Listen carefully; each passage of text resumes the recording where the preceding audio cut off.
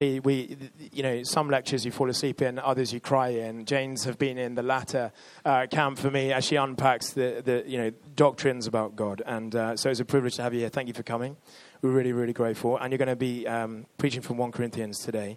Do you want that? Are you going to read that, or should you want someone to read it for you? Amazing. Okay. All right. Should we just give Jane some Basil's cheer as a welcome to being with us today?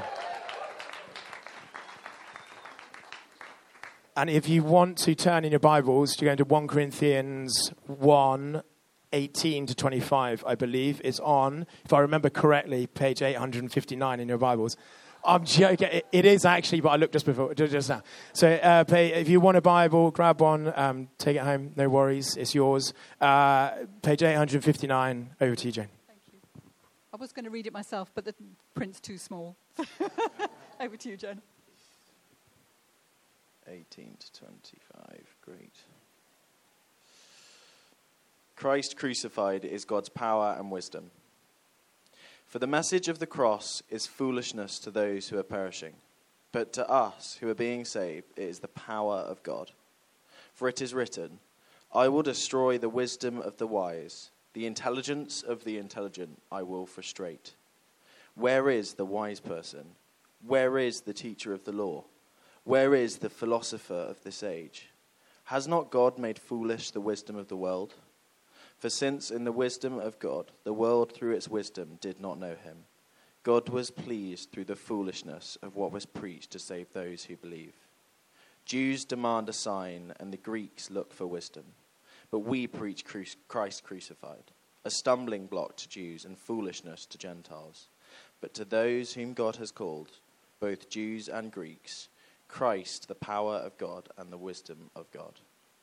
For the foolishness of God is wiser than human wisdom, and the weakness of God is stronger than human strength. This is the word of the Lord. Thanks be to God. Thank you so much, Jonah. So 2 secrets I'm going to let out straight away. One is that when I offered this date to Pete, we completely forgot it was Mothering Sunday. Now, Pete's been ill. He's forgiven. Why did I not remember? Because I'm stupid. Okay.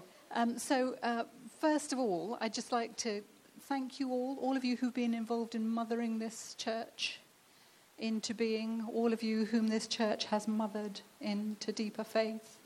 And you know what it is about mothering and what it is about being mothered. You have to keep adjusting it as people grow. You have to learn how to parent differently. You have to learn how to let your parents treat you differently as you grow. And that's the next stage for this church, isn't it? It's nothing to fear. It is growing. I've been praying on and off for this church since Pete first talked to me about it, and I will continue to do so. And I'm so excited to see what's going to happen. So that's secret number 1. That's my Mothering Sunday sermon. Okay. Secret number 2 is that I don't actually know how to preach. I'm a lay person. I've never been taught how to preach. You have some very good preachers in this congregation. So instead, what I'm going to do is I'm going to give you my 3-hour sermon on the cross, okay? Truthfully, Pete and Dan and Jonah have sat through 3 hours worth of lectures on the cross. Don't worry, I'm not really going to do that. But Pete, I do give you permission to stand up and tell me to shut up when I've been going on too long. So let's just pray as we start. Come, Holy Spirit, you have already been ministering to us the love of God. Let that go deep and let us trust it. Let us not fear that it will vanish. Let us know that it is deep as the deepest love of God cannot be removed. So take that into our being so it becomes who we are as it is who you are. In Jesus' name, amen. So we've got Holy Week coming up soon. Oh, by the way, just while I'm remembering, I think Dan wrote a really good essay about baptism. I'm just going to let out a few more secrets while I'm at it. Okay. So those of you who are thinking about baptism, do take up that opportunity to explore it in a bit more depth. And he can read his essay to you, okay? That was such a long time ago, Peter. We've got Holy Week coming up in a couple of weeks. And that's the time when you'll really be able to allow yourself to take in what God is prepared to do for us. And I do mean God. Don't start splitting God up, will you? Don't think this is what Jesus did and the Father and the Spirit have got nothing to do with it. This is the whole of God, giving the whole of God to all of us in the work of the cross. And the cross was designed by the Roman Empire to be agonizingly painful and degrading. It's designed by this, one of the most brutal empires there's ever been in history, as a graphic deterrent. Naked violence used to enforce rule.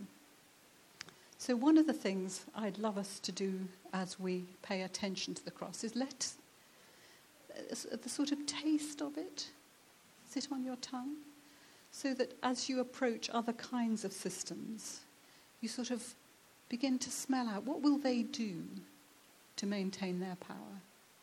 What will they be prepared to sacrifice to maintain their rule?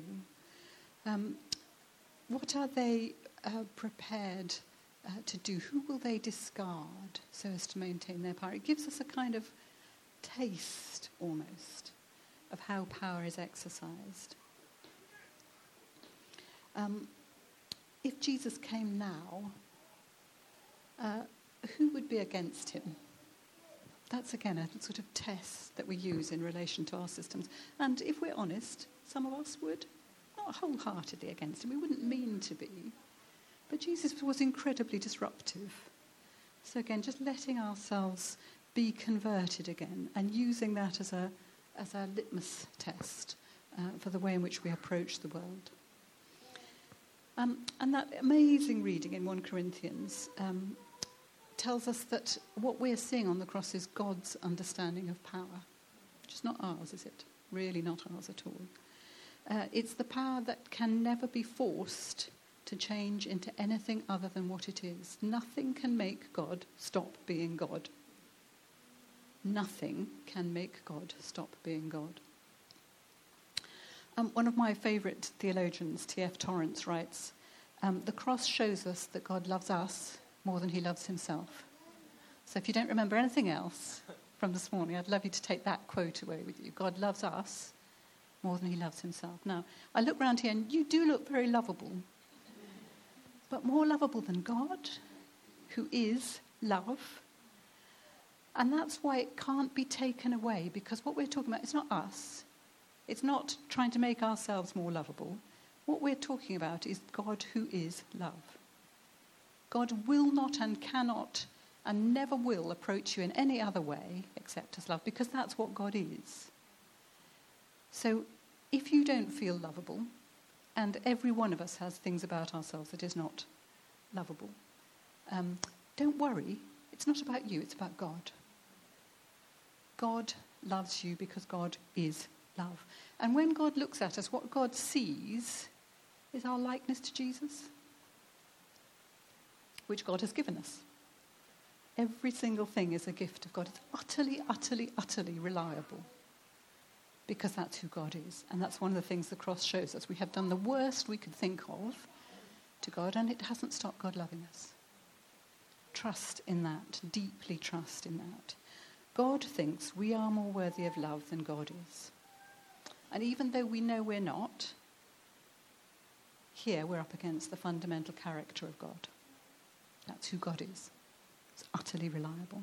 God is love. So God loves us more than he loves himself. Take that home with you. And the Holy Spirit has already been ministering that to us before we started. I think there's some deep ministry going on there. All Christians know that with our brains, that God loves us and God is love. It's amazing how difficult it is to let that really sink in. And I think that's because we're looking at ourselves. And we know who we are and we know we're not lovable. Don't do that. Look at God. Look at God. And really that might actually be enough for a sermon. But I have got a little bit more. But if you switch off at that point, that's fine, because you've got the main thing I want to say. During Holy Week, again, let that really minister to you. Some of the great mystics of the church, it is a sudden confrontation with the cross that turned their lives round. Julian of Norwich, let Pete and Dan and Jonah tell you about Julian if you haven't come across her. She is a woman, despite the name, okay. On her, what she thought was her deathbed, saw a vision of the dying Jesus Christ, who said to her, "This is how much I love you," in effect. Teresa of Avila, one of the great saints of the Christian church, went through such a dry period where she was still, ministering to everybody. People thought she was wonderful, but she knew she didn't know God. And then suddenly she was walking down the corridor in her convent, and she suddenly saw a crucifix, the cross with the figure of Christ on it. And it was as though something had hit her, which was the love of God. So again, as you look at the cross, keep going back to that fundamental reality. It's about the unfailing love of God. Why is the cross the way in which God demonstrates that to us? Well, this is my 3-hour lecture, which I'm not going to do today, because there are so many different theories, what I call models of the atonement. And one of the important things that C.S. Lewis says in Mere Christianity is that models are not the reality. The reality is the love of God in Christ Jesus reaching out for us. Lots of different ways of describing it. There's just one I want to pick up. In this wonderful passage that Jonah read to us, Paul says that the cross looks like foolishness, but it's actually wisdom. Looks like weakness, but it's actually power. Now that's appropriate for Corinth. We know a little bit about Corinth in Paul's day. Hugely wealthy, hugely competitive place. They set up a games that was a very hard-fought games. People from all over the empire, Jews and Gentiles. Very, very mixed city. So, and you can get, if you read 1 and 2 Corinthians, you can tell they're quite interested in power. They're quite interested in that they have factions within the church. They're very competitive kind of people. So you can see this is written for the Corinthians, but it's also written for us. Because everybody brings what we've been brought up in. Everybody brings that to their faith. We can't help being the people that we are. We can't help living in the culture that we live in. We're going to bring that to our faith. And we have to keep allowing God to point out to us where the values that we've brought with us are actually not helping. And you can see Paul doing that in Corinth. And what Paul says, you read it yourself and see if you agree with me. Just because I got the microphone doesn't make me right. Paul says that most of us come to God, and what we say in effect is, prove yourself. Make it worth my while. Meet my standards. Make my life better. Jews demand signs. Greeks desire wisdom. And he's not talking about two different races. He's talking about humanity. In Paul's day, humanity was divided into Jews and Gentiles. So he's talking about everybody. Everybody comes to God and says, make it worth my while to believe in you. And if they think God has made it worth their while to believe in God, then, of course, that's our achievement. God has met our standards. This is all about me. I'm in charge still. If I can get myself to believe that God has met my standards, then the world continues to be arranged around me. And I can congratulate myself on my religious choices, along with all the other great things I've done. I can sort of kid myself that I deserve salvation because I've made the right choices. People out there, they haven't made the right choices. They don't deserve it. Now, I know we don't say that to ourselves, but you can sort of feel that sometimes Christians think we're the ones who've got it right, everybody else has got it wrong. And Paul is saying, actually, that's not what's going on at all. Because one of the things you can't help noticing about Lent and Holy Week is that God doesn't offer bribes, doesn't offer incentives. Remember where we started Lent, Jesus going out into the wilderness, and it was the devil who offered him bribes. Now, I personally don't think the devil could have delivered that. I don't think it was in his power, because the devil is a liar. from the start. But nonetheless, he's the one who's trying to say, believe me and you'll get all the rest of this as well. God doesn't say that. In that wilderness, the Father is silent, almost absent, letting Jesus make that choice. And yet, Jesus goes into the wilderness because he's already been offered everything. He goes into that wilderness because the Father has already said to him, you're my beloved Son. Now, notice Jesus hasn't done anything at that point. He hasn't started his public ministry. He is the beloved Son. Every one of us, the Father says that to us. You're my beloved Son. I see Jesus in you. The Holy Spirit is making Jesus in you. Every single one of us. We don't have to be offered bribes because God is offering us everything straight up front. But that's all God ever offers. When I say all, God offers God. Always. What God is offering is to be our God.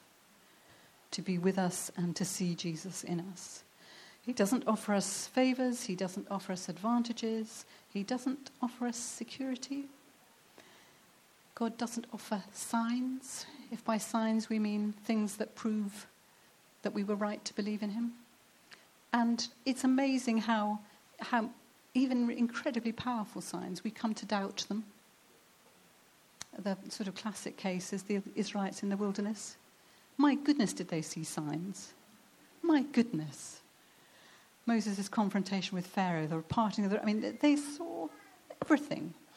They still managed to whine and doubt. So signs don't work. Proofs don't work. Because we are capable of going on doubting. All that really works, inverted commas, is presence of God. The full and perfect presence of God.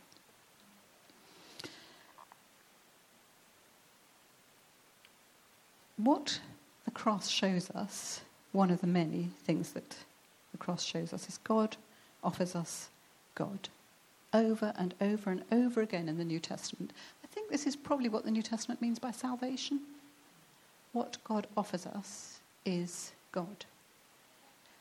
1 John 1 rather, where what it says is, to all who received him, Jesus, who believed in his name, he gave power to become children of God, part of God's family, siblings, brothers and sisters of the Son. In other words, Jesus shares with us his own relationship with the Father. And this is the work of the Spirit. Look at Romans 8, for example. When we cry, Abba, Father, it's the Spirit breathing, bearing witness with our own spirit that we are children of God. Every time you say the Lord's Prayer, that's what's happening. The Holy Spirit bearing witness with us that we are Jesus' sisters and brothers. So just for one moment, either on your own or talking to the person next to you, this is what I do in lectures, okay? What did I just say?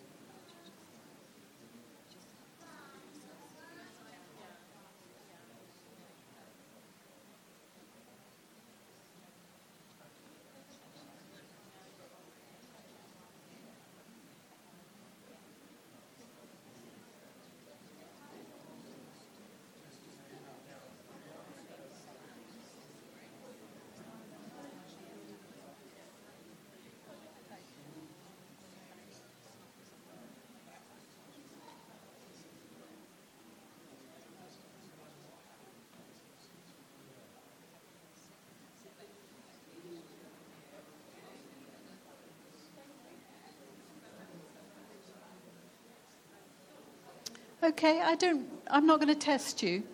So I don't mind at all if it's not actually what I said, because I'm going to assume in this company that it's what the Holy Spirit needs you to have heard. Okay? That's one of the great things about preaching, unlike lectures, is you can assume the Holy Spirit is actually, we hope, at work in what was actually being said. So But I'd love you to be able to take something with you. So when you leave here, there are one or two things that you want to go on praying about, thinking about, digging into as we approach Easter. This total humility of God in relation to us is also complete truthfulness. God doesn't want us to be able to deceive ourselves into thinking that we're offered something less than God, because God knows that nothing less will ever actually do. Augustine talks about our hearts being restless, looking for something to satisfy until they find their rest in God. C.S. Lewis talks about a longing for joy, and the realization that everything that gives us momentary joy also makes us realize that that's not actually joy itself.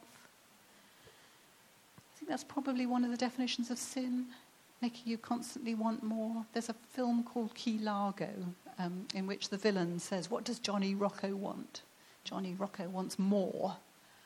And that sort of insatiable longing that cannot be satisfied, because there's only one thing that can satisfy, and that's God. Only God can give joy. Only God can give peace. Only God can give God, and only God can truly satisfy. But in the economy of God, what you give up, you tend to get back. God doesn't actually want to deny us good things, because God made them all for us in the first place. But the point is that apart from God, they can't satisfy, not for long. Only in God is all beauty, all peace, all joy, all love eternally held. That's why God's foolishness is wiser than our wisdom. We think we can have what we want without God, and then keep finding that it's not what we want after all. Jesus goes to the cross because God loves us more than he loves himself. There are lots more descriptions, as I say, what happens on the cross, but that's the one I'd love us to hang on to. Jesus goes to the cross because God offers us no bribes, just God. We don't look at our Saviour on the cross and think, that looks good. I think because I am very clever and make good choices, I think that's the faith for me. That's not what God is trying to do. We look at the cross and we see what human beings will do to justify themselves at any cost. And then we see what God will do to justify us at any cost. God will offer us God. Is that enough? I mean, that's a good question, isn't it? Is it enough? Can we learn to accept that? Other things will follow, but if that's not the basis, that we want God, we want God, we want God, and God is willing to give God's self to us, if that's not the basis, nothing else is ever going to follow. No signs, no wisdom, just God. I'd like to ask us all, what are the hoops we are asking God to jump through before we quite believe and trust? We all do it. We may not even be aware of them, but we do all have them. Don't worry. Remember, God loves you. Don't panic, but just be truthful. What are we actually saying to God when we come in prayer? Do this for me, God, and then I'll know you're real. Protect that for me, God, and then it'll be fine. You can have this much of my life, God, but actually the rest of it I'm going to be in charge of. We do all demand wisdom and signs, because we're human beings. And God is very gracious and has an appalling sense of humour, if that's not a heretical thing to say about God. I just remember once I'd given what I thought was really quite a good talk about parables. And I came out of this talk and there was a man lying on the road. And I thought, oh, drat. Now I'm going to be the religious person who walks by on the other side, aren't I? And I had to stop and get out my phone and phone for an ambulance. And I thought, that is just not fair, God. Making me practice what I preach. That's not what I'm here. So notice that appalling sense of humour that God has. God will sometimes give you what you thought you asked for, and then you'll be amazed what you have to do with it. God will sometimes give us what we think we need. Don't knock it. Be grateful. But don't settle for less than what God wants to give, which is God. So again, could you, if appropriate, and if the person next to you is comfortable about this, put your hand on the shoulder of the person next to you and just pray over the next few weeks leading up to Easter that you will have a deeper and deeper sense of who God is and gratitude for God's self-gift. Just take a moment to do that for each other.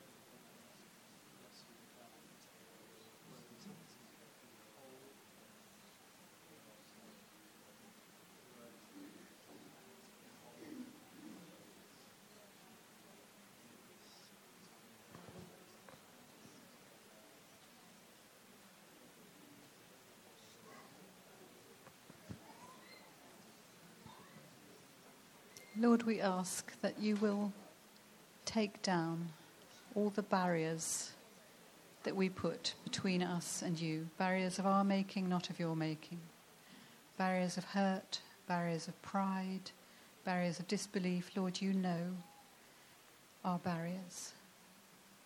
And we pray that in your gentleness and power, you will dismantle them, so that we can open our hearts and our lives to accept you, the gift that you give, the gift of yourself. Come, Holy Spirit, and pray in us, Abba, Father, so that we know we are sisters and brothers of the Son, receiving the love of the Father. Amen.